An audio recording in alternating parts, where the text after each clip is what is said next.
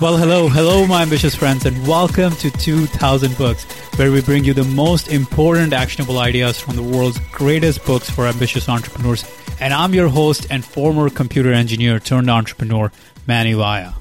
What does Stoicism really mean? Here's a fundamental, very basic understanding of Stoicism. Stoicism boils down to being able to differentiate between what's within your control and what's outside your control. Any given moment, you have to be able to distinguish what's within my control in this situation and what's outside my control in this situation. Because once you can make that distinction, then you can decide, hey, I should act on what is within my control and I should waste no energy, no time on what is outside my control. That is the most basic fundamental understanding of Stoicism.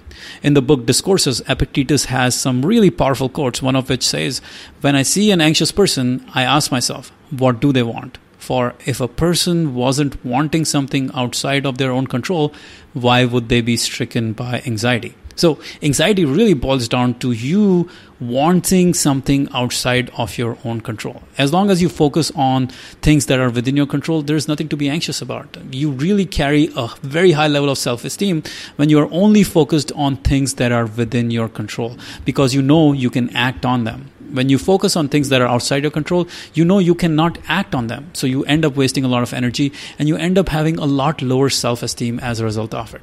Now here's another powerful quote by Epictetus. He says, the chief task in life is simply this, to identify and separate matters so that I can say clearly to myself which are externals, not under my control, and which have to do with the choices I actually control.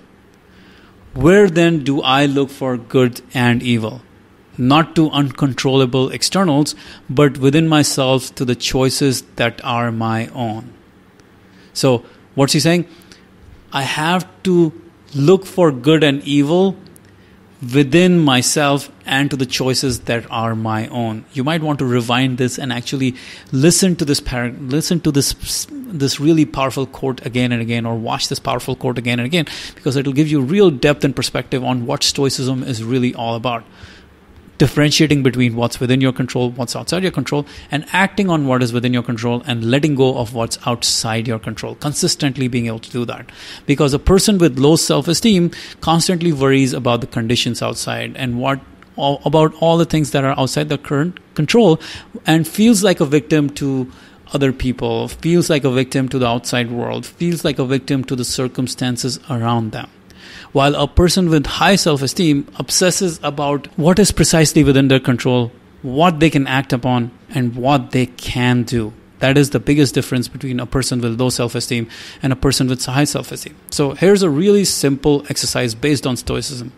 In every difficult situation you face, ask yourself, what's outside my control and what's within my control? And once you identify what's within your control, ask yourself, what specific action can I take on what's within my control in order to improve my situation, in order to improve this current situation that I'm in. And you will always find answers that will help you move your life forward. And on the other hand, if you have low self-esteem and you're only focused on what's outside your control, the circumstances and the people, then you will consistently not be able to find answers and not be able to make progress. So really powerful exercise.